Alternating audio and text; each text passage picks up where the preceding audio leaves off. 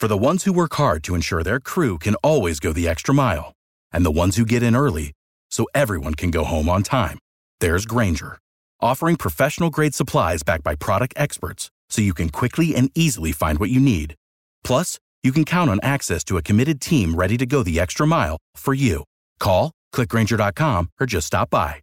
Grainger, for the ones who get it done.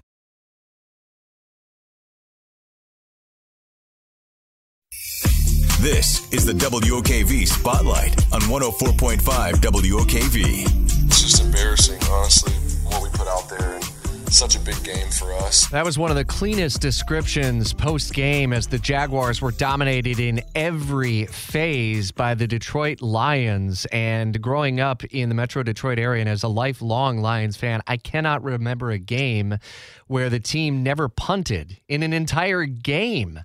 Jaguars throttled 40-14 in Detroit. Action Sports' Jax Brent Martineau will be by this afternoon 3 till 6 and also this morning on ESPN 690 from 8 until noon. And where do you even begin in terms of trying to clean up that mess that they left behind in Detroit, Brent?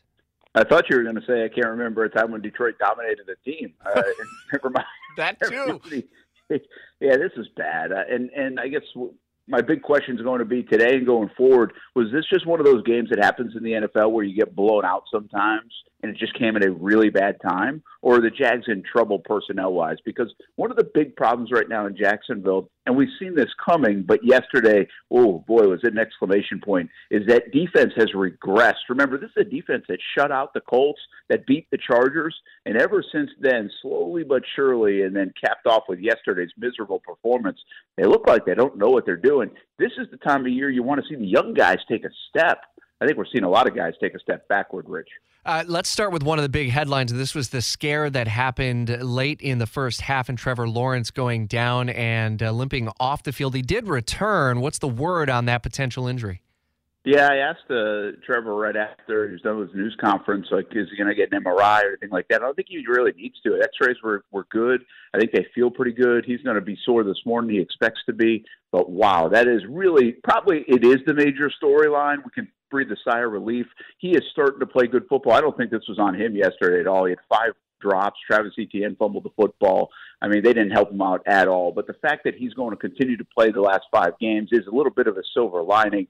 That was a major scare, so much so that I was starting to look up ACL injuries, you know, like the Joe Burrows and the Carson Wentz the last handful of years. Would he miss some time next year? That's what it looked like. It looked really bad. So, hey, showed a little bit of his toughness yesterday, and I think that's just another good sign for the young quarterback. Indeed. On the defensive side of the ball, are we looking at scheme issues, talent issues, lack of execution, combination of all of those? I mean, yes, Detroit's got one of the best offenses in the league, which is still stunning to come out of my mouth given what I've seen from this team in my lifetime.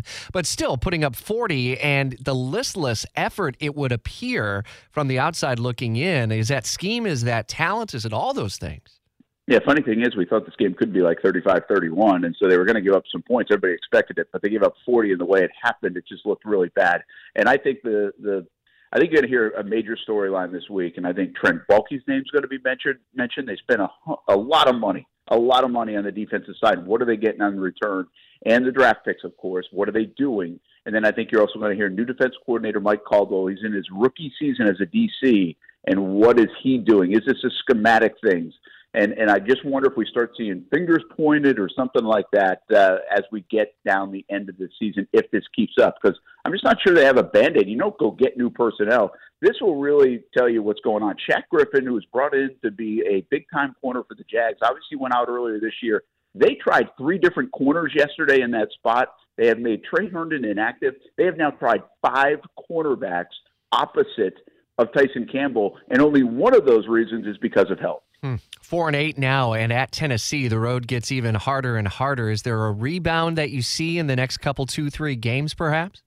Well, I did say this yesterday during the game where they got behind. I mean, this team hasn't blinked much this year. You got to give them credit for that. They've been resilient. Well, yesterday they never punched back, but I think Doug Peterson's a good coach. I think he knows what it takes. I think the message will be certainly clear, and they've got good leadership in there. I expect them to play better football. I don't think this should go into be a disaster of the last 5 games. That would be amazingly disappointing if that were the case. All right, a lot more coming up at the top of the hour until 10 o'clock on ESPN 690, and then back again with Brent and Friends. Maurice Jones-Drew and many others will be weighing in on the Jaguars and the performance in Detroit, if you could call it that, 3 till 6 this afternoon. Without the ones like you, who work tirelessly to keep things running, everything would suddenly stop. Hospitals, factories, schools, and power plants, they all depend on you. No matter the weather, emergency, or time of day, you're the ones who get it done. At Grainger, we're here for you with professional-grade industrial supplies. Count on real-time product availability and fast delivery. Call, click Grainger.com, or just stop by. Grainger, for the ones who get it done.